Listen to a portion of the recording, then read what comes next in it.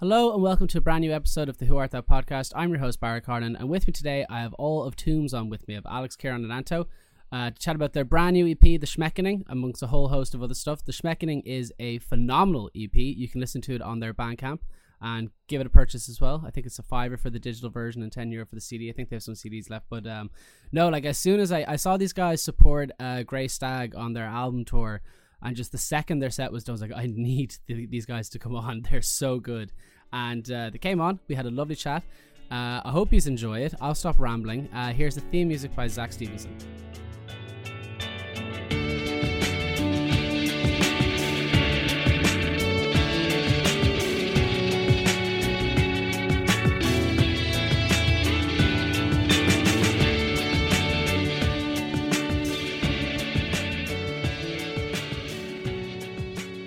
Grand. So we're here for another episode of the Who Art Thou podcast. I'm with TOOMS. Thank you so much for coming on, lads. It's great to have you. First, I think I saw you guys at Metal to the Masses in Fibbers, but then seeing you on the Grey Stag tour, it was like straight away. I was like, this is class. It was such. How'd you find the tour? It seemed like it was a lot of fun. Yeah, lots of fun. Worst part was having to see Grey Stag play every night. Every day. Fucking sick of them guys. Terrible band. Being the sound and helpful. Helping us with gear and stuff. Nightmare. No, it was great, man. I'm really glad they asked us to come on the tour with them. Yeah. Like that album was it's a really great album to release, so I'm happy that they got it. It's a fucking phenomenal album. Yeah. So, you know, it was funny, like before the show, I had 2 tickets. And I was with my friend who doesn't listen to heavy metal. I was like, you should go. And he was just like, I think I might, And he goes, how heavy are the bands that are playing? I was like, I think it'll be fine. And then he decided not to go. And I brought a friend of mine who is a big metalhead. And the second he got in, he was just like, yeah, it's a good thing Hugo didn't go to this. Because the ears would have been blown off him. Oh, it was a fucking class show. You saw him play in Thomas House, right? Yeah, Thomas House. Yeah, I didn't even know there was a downstairs there. I went to college around the corner. I never heard of the place. Very cool venue. Yeah, it was nice. That's so cool. It was handy as well because we let's say we indulged ourselves maybe a little bit too much the night before. So a lot of bands we spoke to said, like, they ask about the pillar that's in front of the stage. Yeah, that pillar served as sort of like a camouflage, a nice hideaway for the mistakes we made the night before. So no, really enjoyable venue to play.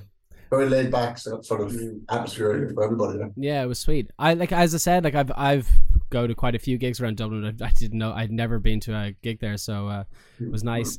It was really nice to play some of it outside of Fibbers. There's nothing wrong with Fibbers, but like it was nice to be in a different Dublin venue. Different Dublin venue. Like, sorry.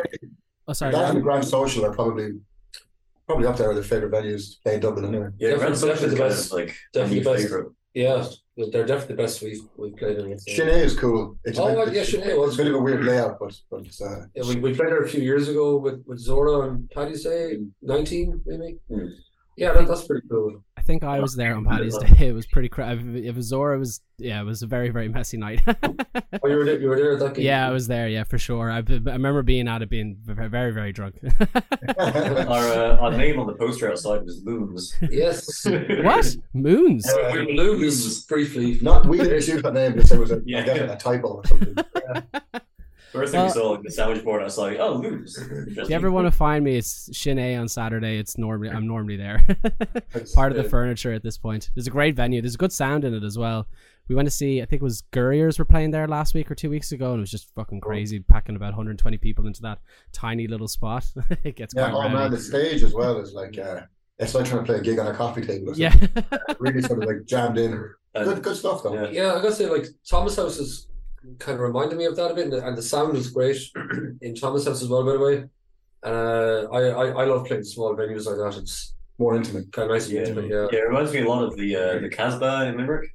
Yeah, if you're familiar with that. Don't think I've been there, to be honest. It's been about 15 years since I've been to Limerick, unfortunately, the last time. Yeah. Oh, you've not been to any of the Siege of Limericks? No, I haven't. And like, there's so many of these things that I have not gone to. But Siege of Limerick is one that I'd love to go to. Yeah, it looks amazing. It's without a doubt worth making down for. It's unreal. And have a look as well, like Bad Reputation Ireland. They just what did they? I mean, like, they did full of hell. Then they have like this is all in September coming. So Full of Hell are coming. Yeah. Over support them. I haven't checked the poster. They just got Paradise Lost.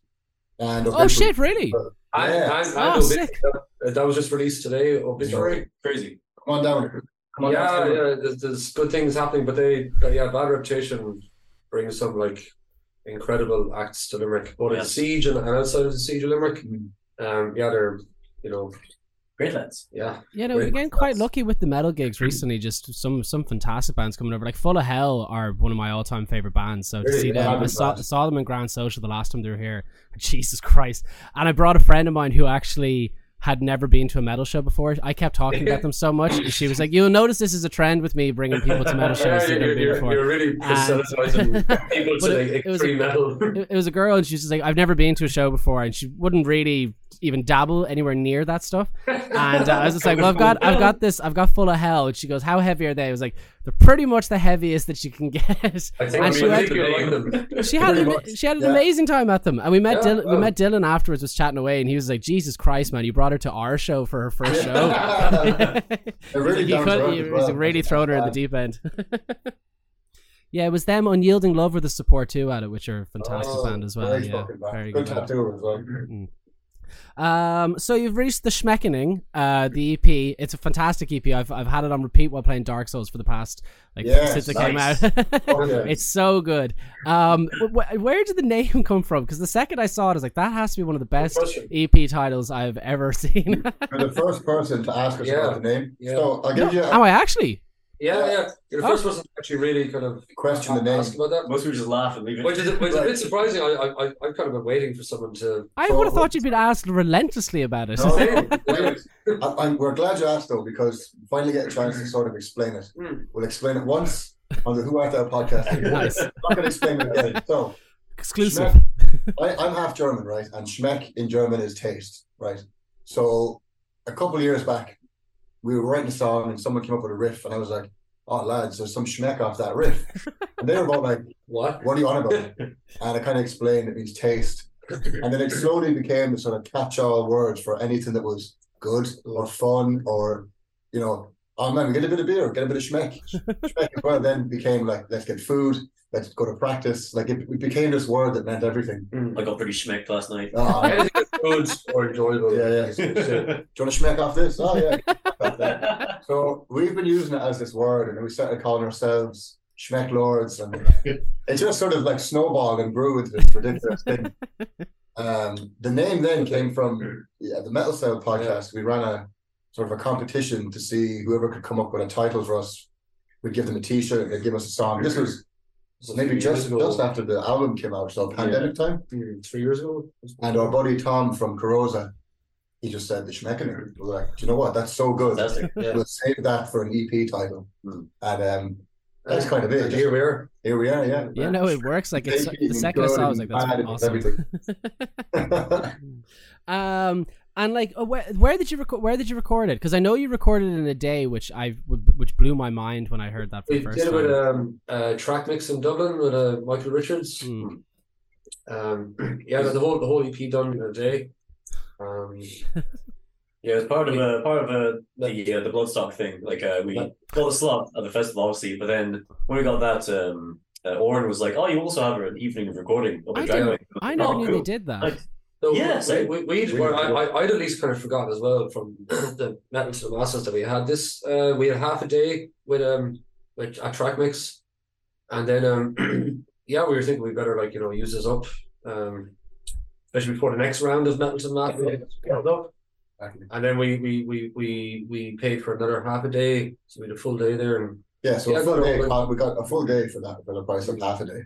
Sweet. So we kind of And that kind of dictated the EP almost, because we have this day, so let's see what we can get done. And then those 3 songs, they kind of we have an album's worth of material kind of in the pipeline. But we have these 3 songs kind of kicking around. They kind of work together as a little package. Yeah. So why not call out the Schmeckening and use that day to just get that done? So the 3 songs that came out, or the 3 songs that are now the Schmeckening, they're very different to what the other songs we have, like Kieran said, for the album, kind of on the long finger, they need a bit of work. Whereas these 3 songs, they were very much like Napalm Death, sort of Brutal Truth, sort of And they get them short, sweet, get in, get out. There's not too many guitar tracks. I'd say there's very little like sound effects or sound effects. We're talking about. We're not making movies here. Like, not too many effects pedals. Like it's just distortion. Stripped back kind of sound. And I think like these songs kind of came together after the album material. Like we've some album songs that we wrote like started writing 2 or 3 years ago. New album now, not the next album. But we were even playing some of them live. And then the songs that are on the Schmeckening kind of came together kind of like recently enough, kind of. It was kind of quick enough kind of process. Like you said about knowing that the next round of like Bloodstock people are going to come through. So we wanted to get in there. So to be honest, actually, I had a few riff ideas lying around and we kind of had ideas for song titles and directions that we wanted to go in. We basically kind of 2 weeks before we were going, into the studio, we kind of wrote these songs essentially in the guts of 2 weeks. It was very 2 weeks, really? Pretty much. It was right before the actual recording. We kind of like hammered them out. Do we want this? If a riff, when we were practicing or writing them, if a riff didn't immediately grab us, we were like chop it from the song. And that's why you get these short songs. Yeah, I noticed the length was considerably shorter than, well, not considerably, but like I know 10-minute songs and stuff. So I was like, oh, this is kind of a change. It's like a right fuck you type of just get in there and just do the business. Get in, fuck it up, get out. Yeah. I think actually like some of the songs, well, like let's say take like Stabbed in the Head, I kind of feel it was a bit of not a throwback, but like back to some of our earlier stuff. We had some faster kind of hardcore shorter songs, like we've just started playing again live recently, like they're on the first EP. Simon Ferocious and Paint Sniffler. They're like 2 minutes something fast, kind of grindy hardcore tracks. I think it's like probably the first time we've kind of wrote like a short punchy songs like that again. The intention was like write some rush, fast, short, really like fuck shit up as quick as possible. And I think as Kieran said, it kind of with the Metal to the Masses coming up again, but also the studio having one day, it almost kind of dictated it was a bit of a deadline. Yeah, and we were thinking like, oh, it's like, under 10 minutes, we can probably do this in a day. And we briefly thought about it as well. We had the songs that are going to be on, or that we plan to do a second album for, that are a bit more involved. But we were talking about taking one of those songs and recording it as a single. Oh yeah. But it would have been, I think it just seemed like a better idea to just let's make a really short EP in a day, and it's something that's completely different to the previous album and the album to come. It's like almost like a reset button. A cleanser. No, like I loved it now. Like what was the story behind Stabbed in the Head? Because I remember I think I heard you say that you had the title way before you even had the song.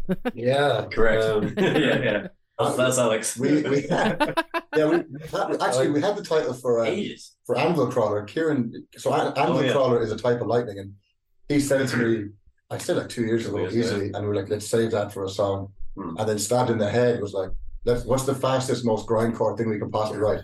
45 seconds. What's the song about? It's about getting stabbed in the head. What are the lyrics? Stabbed in the head. And obviously it's developed since then. Yeah. But I think we got interviewed at Bloodstock, and somebody asked, and I was like, "Oh, we've got this new song called Stabbed in the Head," and it was nowhere near written. Like, no, well, it wasn't a song at all. It didn't exist. That song is about Phineas Gage. I don't know if you ever heard the story. Yeah, I know. We were taught about him in school, but I remember having a thing in biology class. Is he the guy that got the railroad? Yeah, exactly. Yeah. You learned about that in school. We had a pretty metal biology teacher. Very fucking metal biology teacher. So I don't know what way you were taught the story, but so the legend goes anyway. Yeah, he after the railroad accident and he survived it and all that stuff, but he was meant to have gone completely mad and insane and violent.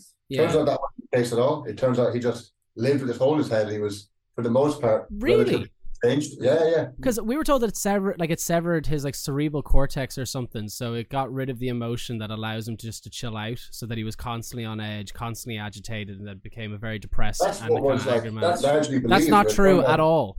Apparently not. No. Where the hell did that come from then? No, but that has been largely believed for a long time. It turns out like that's not the case now. That's just big neuroscience. Yeah. The moral of the story is that you can get like a railway spike driven through your head and it's totally I'll survive. Yeah. Oh, good. Kids, totally normal guy afterwards. Yeah, just trying to shed light on the fact that he was actually a grand, nice guy. But you can survive with like half your brain, I think. There's the famous photo of the guy reading the But I remember there was a photo that I saw that was fucking crazy of a guy in Germany who had brain surgery, but they had to take a chunk of his brain and his skull. So for a period, he had just this flat.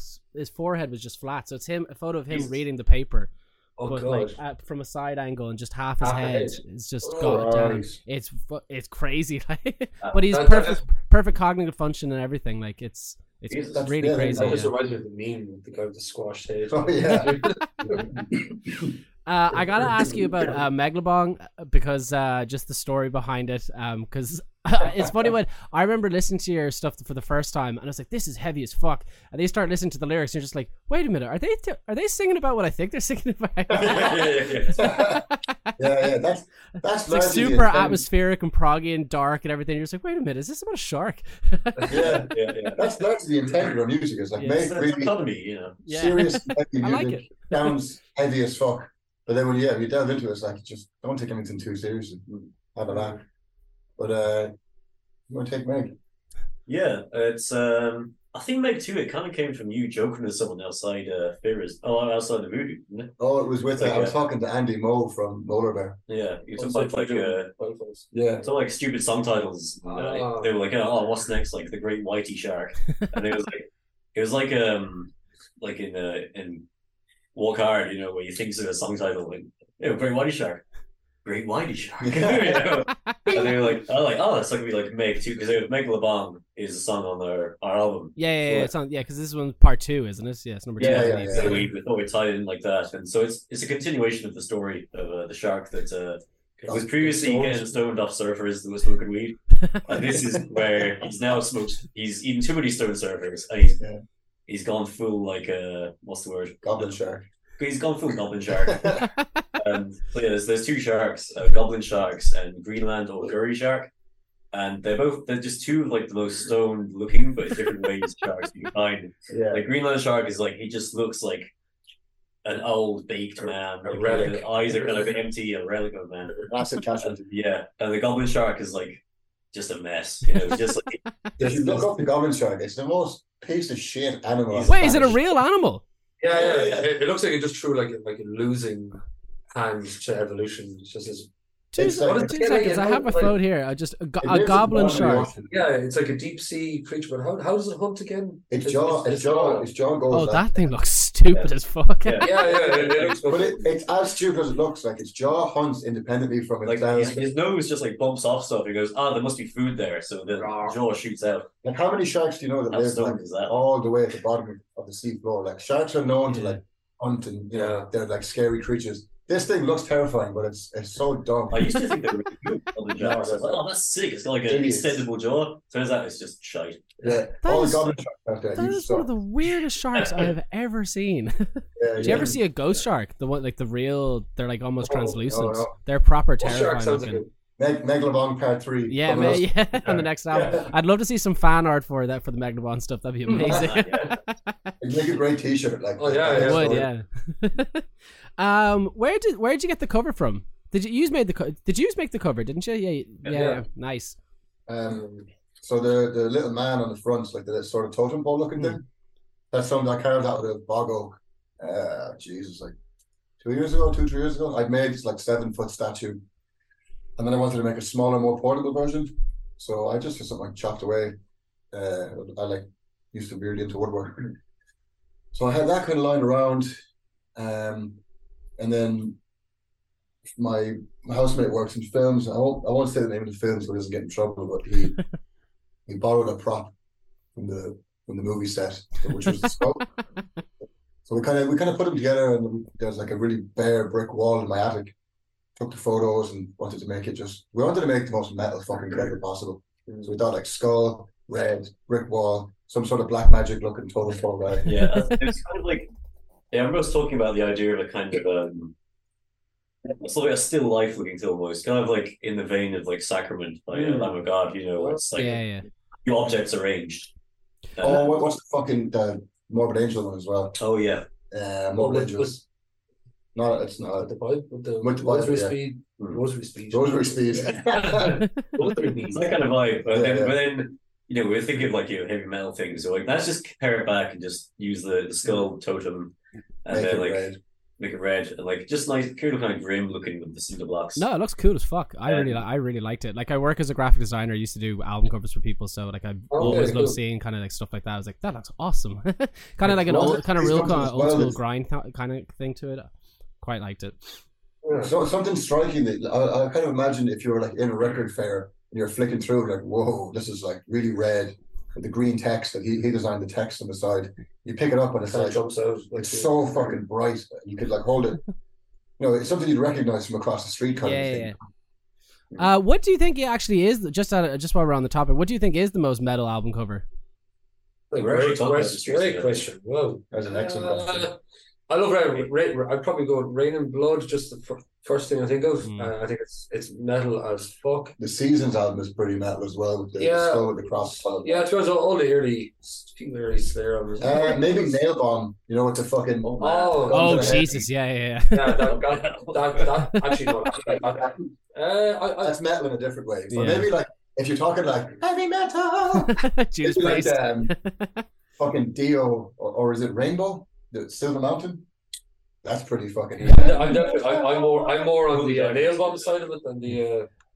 Jesus, I have the Carcass album cover where they use the JFK of the thing, but I didn't know that was the cover. I think it's Carcass, isn't it? They used the photo of JFK's head with the bullet through it for an album cover. I don't think I know that actually. Like, it's pretty grim, but I have it on vinyl there, but I didn't know that was the cover when I got it because it's just black. It's just and then you open it, you're just like, Jesus Christ. Oh yeah, they can't show actually like. Yeah. The original cover of a Vulgar Display of Power. Is it Vulgar Display of Power? Far Beyond Driven.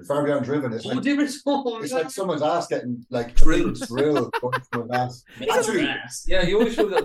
Whether you like it or not, I think whether you like them or not, I think probably the two most metal album covers. Vulgar. Burzum, the cover of the burnt down church. Oh yeah. Fuck Burzum though, Yeah, no, like, piece of shit. Piece of shit person. Or Mayhem, when Dead killed himself. Oh yeah. The that is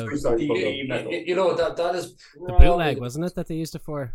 Something like that, yeah. That's Mayhem, isn't it? That's probably Mayhem. Yeah, that's probably the most brutal. That's probably the most real cover. Maybe too real.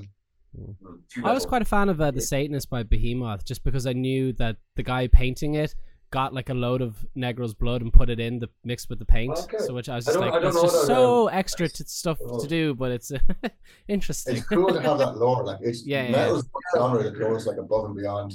Like this was painted with a piece of a cross that came where Jesus was crucified.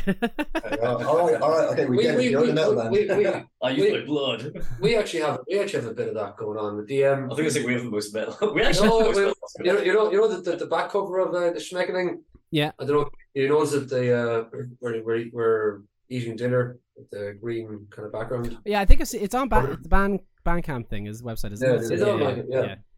So that's actually like a prelude to the Hour of Violence T-shirt. One of my face and the blood wearing my face. Yeah, I've seen it. Yeah, it's a great T-shirt. The back cover of the Schmeckening is actually like I said, that was the calm before the storm to what led to that.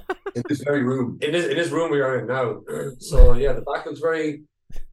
We very peaceful. We're all having dinner together, and let's say a gallon or so of homemade wine came out after dinner, and things got very wrestling, very tuned. Got very violent, you might say. Very metal. We kind of have our own blood-soaked lore album artwork. Yeah.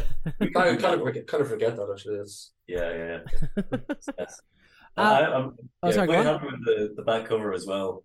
Just the general, the way that it's like, it's from the point of view of when it's standing there. So it's like you're invited to dine with TOOMS and feed on their secretly riffs and whatnot. You can see an extra dinner plate at the table. That was actually like our friend Jake who took the photo, but when you don't know that when you just look at it and you see has a whole different meaning. Yeah. So this is the part of the interview where I just asked you random questions if I was drunk in a bar. The first one is, I've been trying to figure it out myself, and I'm embarrassed to ask because I probably should know it. What does UTA stand for? Because I looked it up today, and I got Undergraduate Teachers Association was the first thing that came up. That's it. And then is that it? Okay. I knew you were fans of teachers. Well done. It's whatever you want it to be. It's whatever I want it to be. Okay, good answer. Yeah. I was like, it has to be like up the something, or I'm just. The answer. I'll tell you. Fuck it, we will. Fuck's sake. We were playing a gig in Belfast. I don't know what happened. I think it might have been the first gig we played in Belfast. Was it a Mental Masses gig? It was. But we were never going to get through. Anyway, we were playing a gig in Belfast, and get out onto the stage, and I was like, what? Normally we'll say hello, we're TOOMS, whatever, make a big loud statement. And for whatever fucking reason, I went, I was going to Belfast, we're TOOMS, up the arse. And it just kind of we're just like, oh, well, there you go. Us now. Yeah, we used to shout like up the bum at gigs and stuff like that. Or whatever reason. Yeah. That's the actual, that's the genesis. Yeah. Right there. It's again one of those things like it's like TOOMS humor where we'll start saying something and it'll catch on and become its own kind of thing. And again, like that, it's stuck way too. Usually it's just amongst the three of us. Yeah. And that one kind of got out there, and it kind of just took off. And then I remember playing even. We were playing like in Limerick or maybe even Cork. I remember like people out in the crowd. Can't you get back to us? And I was going, stop. I was looking at this on stage thinking, is that what we want? Do they know what they're chanting? Is this our catchphrase now? Yeah. And it kind of just it grew legs and took off. But it has potential to be other stuff too. Yeah. It can be whatever you want it to be. Yeah. Please make it something else. Ulster Tennis Association. Yeah, that's not a bad one. Yeah, it could be United Tribe Act. Yeah, like us because we're playing that festival. United Tribes Association. It could be a lot of things. But it's not. It's up the arse. I honestly, when I was walking back from work, I was like, it could be up the arse, but why would it be up the arse? Like, why would it be that? We're 12-year-olds. Yes. That's what it was. Yeah. What is your current go-to music? Wow, excellent question. Fuck. I've been listening to a lot of Allman Brothers Band. I was gonna say, I'm listening to a lot of country recently. Yeah, I've been getting back into grindcore and hardcore a lot more again lately. Since Carcass played Limerick, I'm a big fan of Carcass' early stuff. Oh, Carcass' stuff is brilliant. Yeah, listen to a lot of like kind of grind and hardcore again lately. I'm into a lot of electronic music and DJ as well, but it's a lot of like kind of dark psychedelic trance as well. Do you listen to Cloud Rat at all? Who, sorry? Cloud Rat? Oh, nah, not really. I know it. They're quite good. I'll be seeing them in London now next month, which I'm very excited for. I know the name. I don't really know. Yeah, it's weird. There was a guy I was chatting to in Fibbers who's mad into grind, and he was like, I've never listened to Cloud Rat. I was like, they're very good. They're from Michigan, I think. They should give them a shot. They're very, very good. Yeah. Three-piece grind band. I listened to a lot of Weed Eater, actually. They're brilliant as well. They're like a band that completely changed how I interpret heavy music. So Weed Eater's been big on repeat, which got me back into Electric Wizard. So I kind of go between like the Allman Brothers Band and like Satanic Doom. So. Actually, a band I never really checked out a lot before, but they're also playing Ireland soon, is Bongzilla. So I've been listening to their first album a lot lately, and it was a band that kind of passed me by, years ago. But yeah, looking forward to seeing them as well. Them and Weed Eater. I checked out. I found it on Spotify. We were playing with them in England. A band called Grey Brain. Grey Brain. Yeah, they're very good. I've been listening to them a lot. Good miserable sludge. Nice. Good stuff. I've always said with metal, like for metal bands, it's like the worst word that you can use to describe their music is always the better thing. Like, it's disgusting, it's caustic, it's horrible, it's ugly. It's so bad. Yeah. Smells like shit. Has flies hovering around it. Don't bring that up. Oh, okay. Well, I think we'll move on for that one. If you could collab with anybody, who would it be? Weed Eater. Nice. Straight to the point. Yeah. Phil Lynott. Oh, nice. Very good answer. We watched a documentary about him last night. A collab. That's actually a very good question. Oh, actually, you know what? A proper answer. I don't know. I'd love to do something with Kurt Ballou. He's a God City Music. As a producer, I'd love to do some work with him. From Converge, is it? Yeah. That's the answer. That's another band I've listened to again recently. Is Converge, but yeah, Kurt Ballou as a producer would be very cool. His track record for bands that he's produced is insane. Like some of the stuff that he's done, he can just put his name to anything and just like any style of metal. It just comes out like Jesus Christ. This is fantastic. He did something. He does a great documentary, a short documentary on YouTube. Nails. I was gonna say he did that. You'll Never Be One of Us album. Yeah. Did he do? Did he do that one as well? Did he? Yeah, he did that one. But he also did 2 other albums, I think. 2 or 1. I know he did Unsilent Death. I'm not sure if he did Abandon All Hope. Life. But yeah. Great fucking documentary. Insane producer. Yeah, Converge are a fucking phenomenal band as well. Yeah. Did you ever see the video with the crazy fight at one of their gigs? One of the Converge gigs. It's like it's the whole audience try and get up on stage. It's a black and white video from I think it's from 2002 or 2003. But it's like it's mental. Just look up, if you look up Converge fight. I think it's about 6 minutes long, but just the amount of people that because it's like an intense audience. You're like, imagine a Converge show back in 2003 and stuff would have been the most fucking terrifying show going. And then it just out of nowhere just converges basically on everybody. I waited I found out about Converge obviously years ago, and it's one of the best. So I waited 10 years to see Converge. I was living in London. I moved back just about November time, but I was there with my buddy, and he's into his metal, but not into it like we all be. But I was like, you want to go see Converge? He's like, yeah, fuck it, go on. But he was just kind of coming as a tag along, have a good time, drink a few beers, and I got carried away with him, and I got so drunk. I woke up the next morning. I was like, "What the fuck? I forget everything." Was that night you drank 20 pints or something? Oh no, I went to see Bong Ripper actually, and that's even worse. But I woke up the next day. I was looking at you take videos. I was looking at it on my phone. I was like, I fucking saw Converge last night. I don't remember a second of it. So I'm gonna go see them again. They're playing the Outbreak Festival. I'm gonna go to completely sober. I'm gonna stay sober. Remember Converge. Yeah. It's the way it goes sometimes. Yeah. If you remember stuff. Yeah. What was it? Who did I see recently that was one of the bands? I've been waiting to see Godflesh for about 15 years, I think, almost. But saw them in was it Opium Room they were playing? But they were too loud. They were genuinely so unbelievably loud that the floor was shaking whenever the kick drum started. There's no drum. It's a drum machine. Just 2 guys. Yeah. You can't see them on stage. It's pitch black. And then it's just the screen just playing fucking chaotic shit on it the whole time. But they were so loud that a friend of mine was like, touch the top of your bottle that you have in your hand, and you could feel it just vibrating around in your hand. It was insane. I think we lasted about an hour, and we're like, we're gonna go deaf if we keep staying here. So. Do you know where ear protectors at gigs? I didn't have them that day. That was the one day I didn't have them, and I don't know why. I was just like, what the hell? It was the same with do you ever hear of a band called Big Brave? They're very loud. They're not. I went up to them afterwards and called them a metal band, and they were like, "We're not a metal band." I was like, "Okay," but they're very loud, very very loud, and literally you can see them because they know how loud they are. They tour with Sun O, so they kind of puts it into perspective. But I would call them a doom band, but you can see them kind of smiling at each other, and then they just go with one note, and the whole room just went fuck right back. It was amazing. Like it started Back in the Future.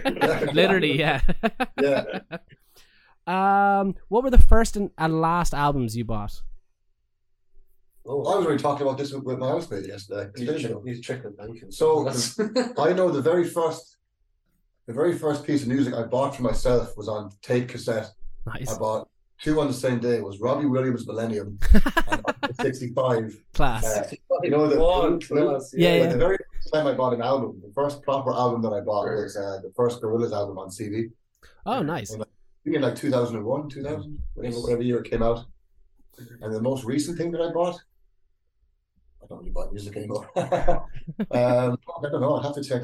I just checked my bank account. The last metal thing I bought was Slung from the Trees album, One of the Boys. Don't think I know that one. But actually, check it out. Slung from a Tree, great psychedelic stoner Sludgy. sludge. They'll be playing with Bongzilla as well. Yeah, there's Bongzilla in Dublin. The last actual release though I bought was a Psytrance vinyl by a guy called Hallucinogen. It was like seminal psychedelic trance from the 90s. I'm a big fan of. That's the last thing I bought. The first like album I bought. God. Go back to the 90s. I can't remember. Waste some time. I'm just trying to think that the first like metal thing I bought. I don't know. I a lot of my early like tapes and CDs were kind of given to me by an older cousin. I remember getting I remember one of my first CDs I got was for Christmas. It's like now that's what I call music. I think we all did. Did everybody have the now CDs? It was like now that's what I call. Apparently that's what they call music, like number 10 or 12 or something. No, that's what I call wrong. Oh, actually, I remember my first good tape I bought was The Offspring Americana. Oh, nice. Yeah, great. I was a big Offspring fan when I was a kid. Yeah, I remember buying that. I bought that tape at like a horse fair of all places. Randomly, and I'm not even going to go into that.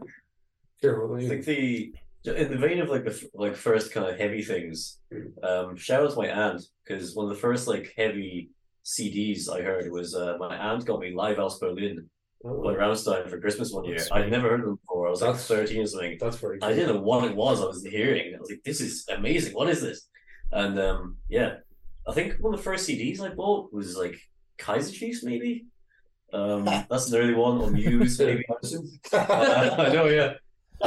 Muse. It could have been Muse. It could have been Muse too. One of the music good. last thing I bought was T-Bone Burnett's first album. Oh, nice. On vinyl. Yeah. That and Pentangle at the same time. It's funny you're talking about the heavy metal albums, like the first ones that you got. My family are like insanely conservative. Like my dad runs a Catholic radio station, so it leads to a lot of debate. But during Christmas, he wouldn't get the albums that I wanted that would be on the list. So like I'd be like 8, and it's like, can I get Korn? And then my mum would be like, no. And then my auntie would be like, of course you can. Anything to piss your dad off. So just get it Untouchables. I got Untouchables one Christmas. I could just see him looking over. He's just like, what the fuck? Where'd you get that? And you can see Kieran just like, hello. Korn are one of those bands, like everyone will talk shit about Korn. Nobody will admit that they're great. Everyone they're great. So, I love Korn. I've seen them live 3 times, I think. Oh, really? About 3 times. And each time they fucking were amazing. I remember seeing them open for Slipknot. And I was to be honest, I was more excited to see Korn, and they blew Slipknot out of the water. They were just fucking amazing. They were really good. Early Korn is great stuff. Yeah. I went on holidays. My mother was nice enough to take me, my brother, and my little sister on holiday to France. Do you remember MP3 players used to be like just a USB stick? Yeah. Yeah, I remember them. Yeah. So I had enough space for 3 albums. So I had Korn's first 3 albums.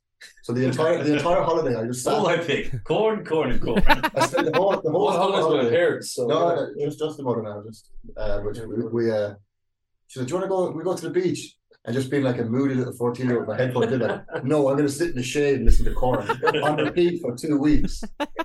Yeah, so Korn. Which is that? It's a self-titled Life is Peachy, and then is it Follow the Leader is the third one, is it? Yeah, take a look in the mirror. Issues came out. Issues actually came after Follow the Leader, but I think like Issues is actually probably better than Follow the Leader. But I think basically their stuff in the 90s. Issues was 1999. So I think all the stuff they did in the 90s was all brilliant. Yeah, fantastic. They had, I think it was for Follow the Leader, it's Todd McFarlane who does Spawn. Did you ever read the Spawn comics at all? That's the guy who did the music video. And okay. That's class. But I remember my mum particularly was, I think is Issues the one with the doll on the cover. Yeah. My mum was like, that's such an adorable album cover, and I was just like, yeah, it is. Yes, you don't know Jonathan Davis. Yeah. If you could change one thing in the Irish music scene, what would it be?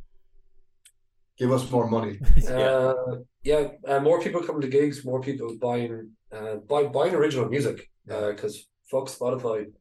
The thing I would change is that everybody abandons Spotify and just keeps buying music and own it themselves and support the artists. That's mine. That's not strictly to the Irish, though, is it? Yeah, true. Irish music scene, I don't know. Do you know one thing that I saw at Fibbers that I thought that I should be at more venues was that they had a T-shirt, they had a sign up saying purchasing one T-shirt is the equivalent to like 50,000 streams or something for an artist. Yep. And I was like, that kind of shit, like just posting that kind of, it's basic information, but it really does make you go, I want to go buy a T-shirt. It made my friend go instantly. He's like, I want to get a T-shirt straight away. Yeah, you're right. That's pretty cool. On their behalf. Yeah. I will say though that like the Irish, at least in the Irish metal scene, like metal fans, they're good at buying merch. Yeah. Like it's very rare to go away from a gig and not have sold like a hoodie or a couple of T-shirts at least, and it makes it worthwhile. Yeah, that is true. We got to give credit where it's due. Like, I give credit there. Like people the underground scene is good. Yeah, true. I make an effort every time I go to a gig to get a T-shirt back from it. But the issue is now that I have about 160 black T-shirts. This is the other thing. I don't have room for all the T-shirts that I own. It's literally like if I go out and I'm not wearing a black T-shirt, my friends go, "Oh, Bar, a bit of color. That's weird. What's going on?" Did you get promoted? Happy? There's not much that would change. I think it's hard to say because like I'd like it more. You know, sometimes like a big band might be like doing like a UK tour or a European tour and they don't come here. It's always annoying. Yeah, then that is very frustrating. I understand why. Like we're a small country, but I don't know. Well, it's getting better. Like look, Paradise Lost. It is getting better. I mean, like we've some very good like promoters here, like Bad Rep in Limerick. DME. Yeah. Dead Cult is doing a good job in Cork. Dead Cult and what's Dead Cult are sorry, Curse. No, they're a record company. Dead Cult is Dead Cult is the promoters. Yeah. And then Curse Monk is a Galway. Yeah. You're on Curse Monk, weren't you? The previous one was, yeah. Well, we would have done this one as well, but it was just he had more priorities to release before, and we just wanted to get this EP out. No, I got a few albums off them. I got one by a band called Nest recently, who are not from Ireland, but that album is fucking amazing. Everything you put out is just... Nest, I believe, actually, I think it's them. I think they split up. They're no longer together. Oh no. I'm nearly sure that's the album's phenomenal. It was one of the first albums I bought on vinyl. I was like, this thing is gnarly as fuck. There's not really anything on Curse Monk that, like, again, he very rarely misses. He knows what he likes, and he's passionate about it. He's very passionate. He used to have a stand. I don't know if it's still there, but he has a section now in Tower Records on Dawson Street, which is great to see. That has a few vinyls there. Yeah. I don't know if it's still there, but it was there definitely over COVID. It was there. Well, he gets around, like he goes down to the Cork the fairs and stuff, to the market every Saturday. So he's good. Roger knows music. He knows how to push it. Do you know what? I actually take back. I was kind of, I think, a bit like negative there with my opinion. I think there's not much I could really change, to be fair, in the Irish scene, because we've great promoters, great record labels, and a great scene. People come out to our gigs. They're come to our gigs. They support us, buy merch and everything. It's very good for like the small country we are. We've got a small but very dedicated, class, passionate scene. If I could change one thing, I suppose it's completely hypothetical. It's like a geographical thing.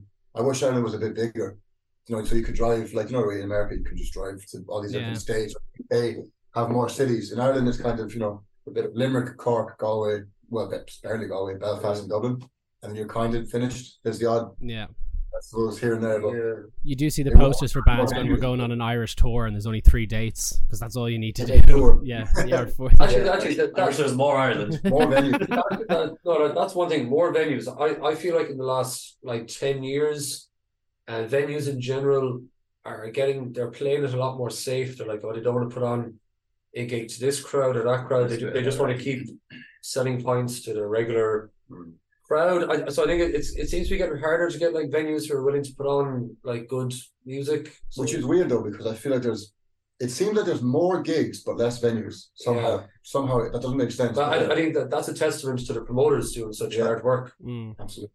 You know, yeah, because even like with Dublin now, like the main ones for metal would be Shin, but again, Shin is very small. Then it's Grand Social and occasionally Voodoo Bar. The Voodoo Lounge and Fibbers on Whelan's as well, but Whelan's don't really put that much metal on though. It's like kind of weird when you see a metal band play Whelan's, I think anyway. We saw Crowbar. We saw Crowbar and Dying Fetus. I fucking was not able to go to that, and it was raging. I think I've missed Crowbar every single time they come to Dublin. The Crowbar gig was awesome. Who was it? Dying Fetus was playing with them as well. They played they played like Opium. The Opium Room's next door. Right, like, okay. Same kind of building. I was at Download the year that there was a meme that they should get Dying Fetus to open up the Sunday morning, be the first band on main stage, and then they actually did it. And I had no idea. Yeah? I had no idea who they were. I wasn't into the kind of extreme stuff back then. Yeah. Like, it was more into kind of like hard rock and just a little bit of metal. So when I walked out, it was with my girlfriend at the time. Just went, "What the fuck is this?" And you just have like, I think the poster was with your man getting curb stomped. And then just Dying Fetus in big blocks. I was like, this is Sunday morning, there's kids around. I've been to Download once. I went the year that Black Sabbath played.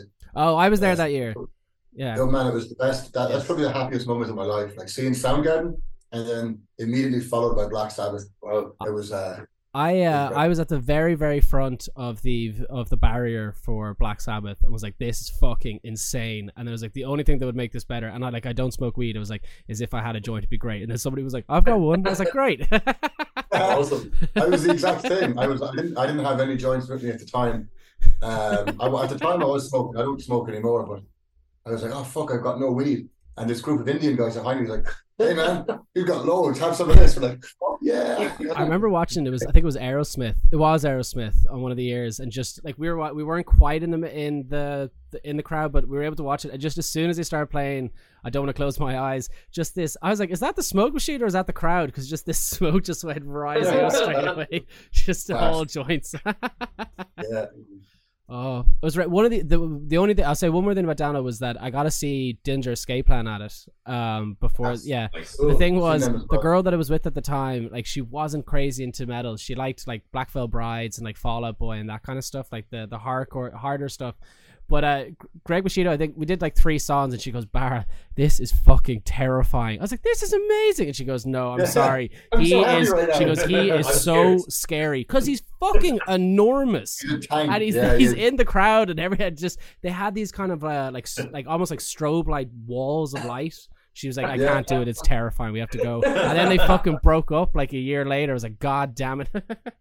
I saw them play in Glasgow. Do you ever hear a band called Horror? No. They kind of started HO9909. Oh, the fucking hardcore rap group. Yeah, they're brilliant. Yeah, they're fantastic. They opened for Dillinger. I had that would be amazing. Time, but I was like, this is going to stop me. I'm going to get my fucking pit on. But like Horror, I've seen Horror more times than I've seen other bands, weirdly. But when Dillinger came on, I had no idea what to expect. I knew from videos, but it was in like an old library, I think, that had been transformed in Glasgow. I won't bore you with you saw him yourself, but at one point the guitar player climbed up the pole while playing up a pole into the balcony, and they were doing like jump, get ready, fucking let's go crazy. Swiped the guy's pint, chugged it, and then just like jumped backwards off the balcony while he was playing guitar in the air, and we caught him. Like complete disregard for their own well-being. I was like, this is the best thing, and they were all like 40 at the time. Yeah, I was kind of wondering, do they still play insane shows? Oh yeah, that's right. They were doing front flips and like fucking. They were doing all the karate shit. Well, Greg Bushido, there was Brooklyn Vegan did an article actually today on Greg Bushido's show from last night in New York, and it looked absolutely insane. Like, it just looked mental. Yeah. He's still they're fucking crazy. They're playing them for still like performing like that. Yeah. Did you ever listen to the band Killer Be Killed? It's him, Troy. Troy Sanders. You got fucking Max Cavalera. Yeah. They got a drummer in there as well. They got the drummer for the Mars Volta, I think. It's the drummer. Yeah. I thought it would be way more insane than it was. It was a bit tamer than I expected. Yeah, it's just fun fucking songs, basically. Yeah. It's surprising that Greg writes a lot of the riffs. Apparently, I thought Max would be writing the riffs, but apparently it's Greg that writes quite a few of them. But so lads, believe it or not. Oh wait, do I have one more question? I think I have one more. 2 seconds. Oh yes. Who do you think is the most underrated artist? And you're not allowed to say yourselves. I had to stop bands. I had to stop bands from saying it because the amount of times they're just like, "It's us." Do you mean it's definitely not us? In the whole world, in all of history, past and present? Yeah. What about the future? What do you think? Get fucking real philosophical towards the end here now. The most underrated artist. Okay, I'm gonna think about that one. Because I could go genre by genre, and I'll say someone, and then I'll be like, nah. That's a tough question, to be honest. A lot tougher than like. Big L is pretty underrated, but I guess in hip hop circles he's not. I've never heard of Big L, so I have to check that out. No. There you go. Actually, speaking of hip hop, I still think he's underrated. It'd be like Tommy Wright the Third. I know he's influential in a underground kind of way, but I think he's still underrated for for how influential he was. Like the way people flow now, they totally buy what he did back in like big time. Like I will say with hip hop, just to let you know how little my knowledge is. Like I'm a huge Beastie Boys fan, obsessed with the Beastie Boys. But like the other day, a friend of mine who's a huge rap fan, I was like, man, I was listening to this group.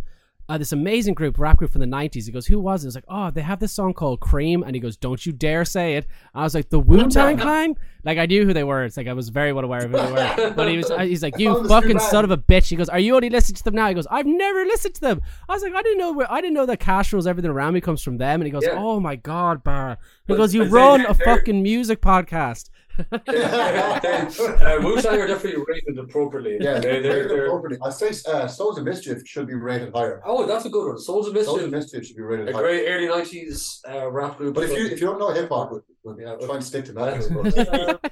Underrated metal band. Fuck me. I'm gonna think about this one now properly. Bong Ripper. You know what? Bong Ripper need to be rated higher. Yeah, I'll probably agree with you there. Like they're very big in that niche sound, but they should be more like in my opinion, they should be acknowledged. Bong Ripper could be filling stadiums. You have bands like fucking Def Leppard filling stadiums. Fuck that shit. You should have Bong Ripper. Motley Crue are back on their fucking. I saw them on their farewell show. They're back. Are they playing shows again? It's criminal. They shouldn't be allowed anywhere near us. They should be put down. By the way, they're terrible live. They're unbelievably bad live. Awful live. Like it's fun.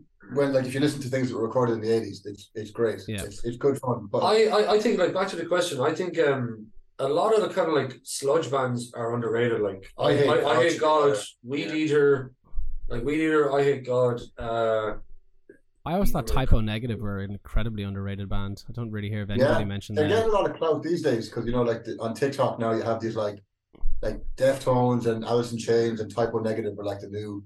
There's like a new wave. Is there? See, I'm not on TikTok, but I'm surprised that Typo Negative are on it. Yeah, they're.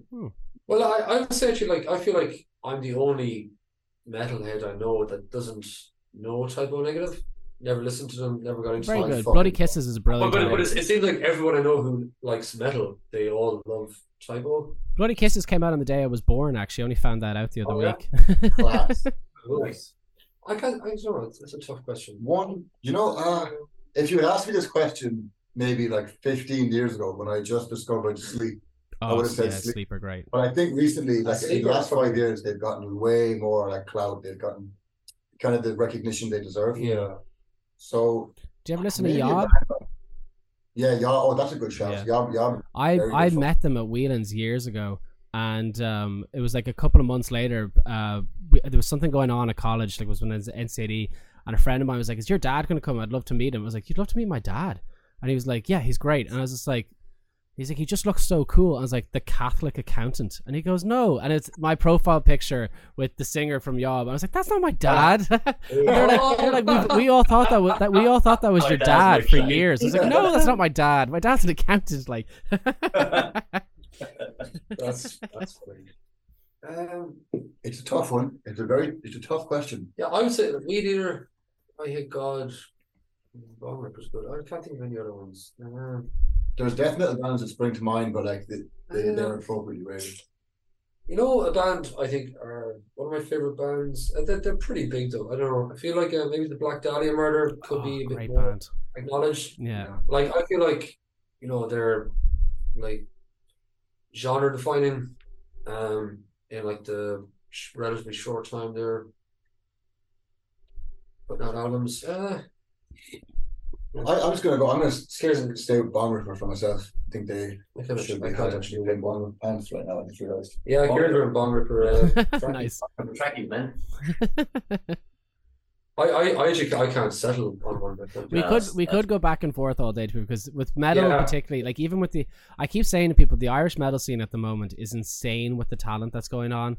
Like even do you know who's underrated or underappreciated in the Irish scene? Zellicult. Zellicult are a fantastic band. Zellicult are an amazing death metal band. Brilliant band. I always kind of. They should be level. Yeah, I'm always hoping like they're the kind of they're an obvious pick to support some big death metal band from America come to play. But I always feel like they should be headlining big gigs themselves. They're incredible. They're class. They're probably one of the best metal. Probably one of the best, if not the best metal band. Like you could say 10 Ton Slug as well. But I think 10 Ton Slug are fantastic. Zora are also pretty fucking amazing. Zora are brilliant. Yeah, they're actually Crypt of the Riff in they're playing in Belfast. They're replacing Nomadic Rituals. Had to pull out. Zora are going to play their first gig in ages. In like a few years, probably. I haven't seen them play in ages. Yeah, but they're incredible to watch live. I just thought I'm going to give one. It's more of a shout out because they aren't actually a band anymore. But there's a band called Iron Mountain. They released one album that's called Unum, but it's not one I occasionally go back to, and I think it's just one of the best releases it actually is really from good. Ireland. It's savage. It's kind of like posty, doomy kind of stuff. Nice. Folk. With some folk and krautrock as well. It's an amazing album. Did you say krautrock as well? A bit of krautrock in there. Oh wow, okay. Yeah, they're savage. And Iron Mountain's with Beard as well. Oh, great!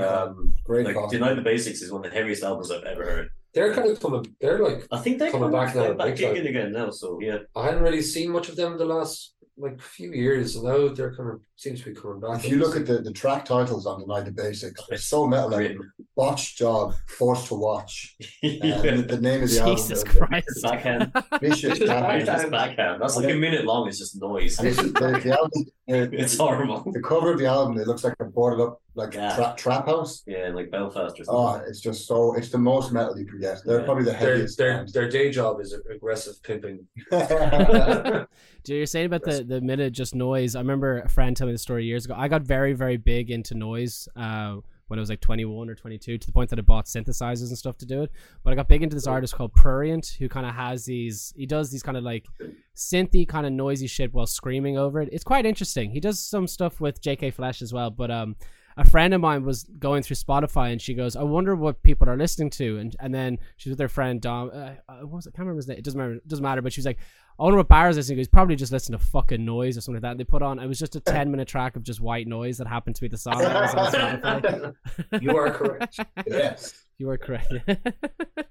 So believe it or not, we are at the end of the interview. But the one question that I always finish up with is, what do you enjoy most about what you do? Hitting stuff. Yeah, nice. I like hitting things. And you're very good at it. Nice. I just appreciate having an outlet to play our own original music. Very creative output, I think. Yeah. I like hanging out with my friends. Not true. I think probably the best thing is like he had an idea for drums, or he had an idea for bass, or have like we said, stab in the head. We have a name for a title, and you kind of flesh out these ideas, and then it could take an hour, it could take a week, whatever. But when you have the song fleshed out, and you have like not a product, that's a horrible way to make it a business. When it comes together.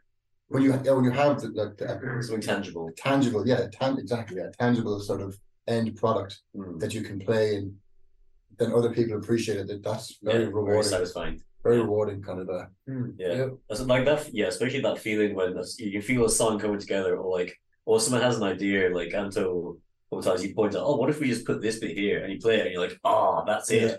It's really exciting. Like we're just taking a break now to do this podcast. We were working on some new stuff. Oh, nice. It's very exciting to let's try this riff over here. Let's try this, or let's cut that bit out. And you almost get ahead of yourself. I have an idea for the intro. Let's get the main riff down. It's you can't really explain it. It's very exciting to see music come together in real time. And then having gigs and opportunities to play it for people, and people apparently appreciate it. So like when you came up to us after the Great Stag Show, I hope it wasn't too annoying because I was very drunk. No, it's great. I really like when people come up and they give like a whether it's negative or positive, getting some kind of feedback from people so it's nice. I like it.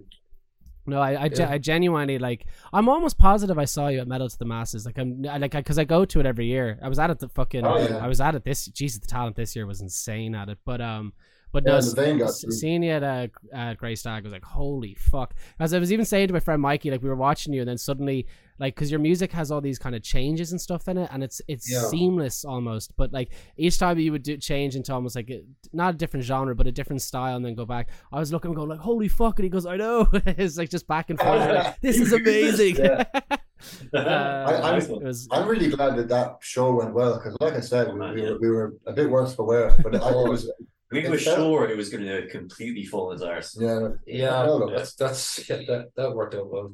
No, I loved it. I really did. Cheers, so this is the part where you get to promote anything that you have going on or any gigs that are coming up down the line. Just plug, basically. Work away. Next gig we're playing in next weekend in Cork with Partholon and 27th. Appenum, yeah. That's in Fred Zeppelin's. 27th. That's a Dead Cult show. Nice.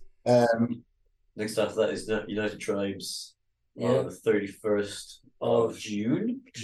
And then the 1st of July we got Monkfest down in Limerick. Yeah, we got anyone who's into like miserable fucking sludge. We got a band from the UK coming over. Yes. Called Biocaster. Their class. They played at Bloodstock as well in the same stage as us. We met them on the Jaeger stage and kind of got talking, and one thing led to another. Now they're coming over. Awesome. That's going to be pretty good. And then we've got a UK tour at the end of July. Acid Throne. One thing we should plug is for the album, for the Schmeckening, Kieran's after making a video for the entire album or for the entire EP. Yeah. So that will be out on our YouTube. Sick. Sometime next week or the week after. Jeez, that's no easy feat. That's like 8 minutes of footage, isn't it? Yeah, it's got a full 8 minutes video. So there's each song has its own sort of. We just watched a bit of it there, and it's looking pretty gnarly. Not bad for a drummer. And the Schmeckening. Other than that, the Schmeckening, pick up a copy. We've some CDs left. Yeah, got CDs. Some other merch, Irish stuff.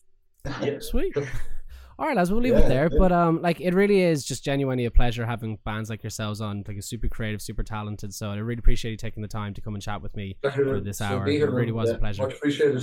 Thanks for having us on, man. Yeah, appreciate it. Big time.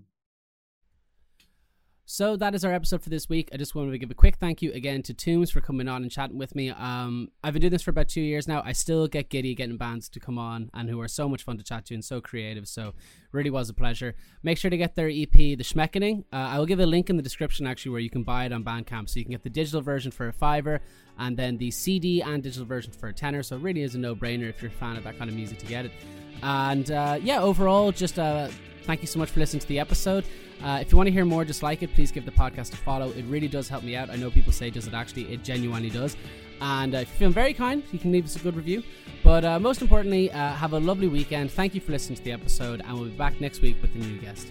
Goodbye.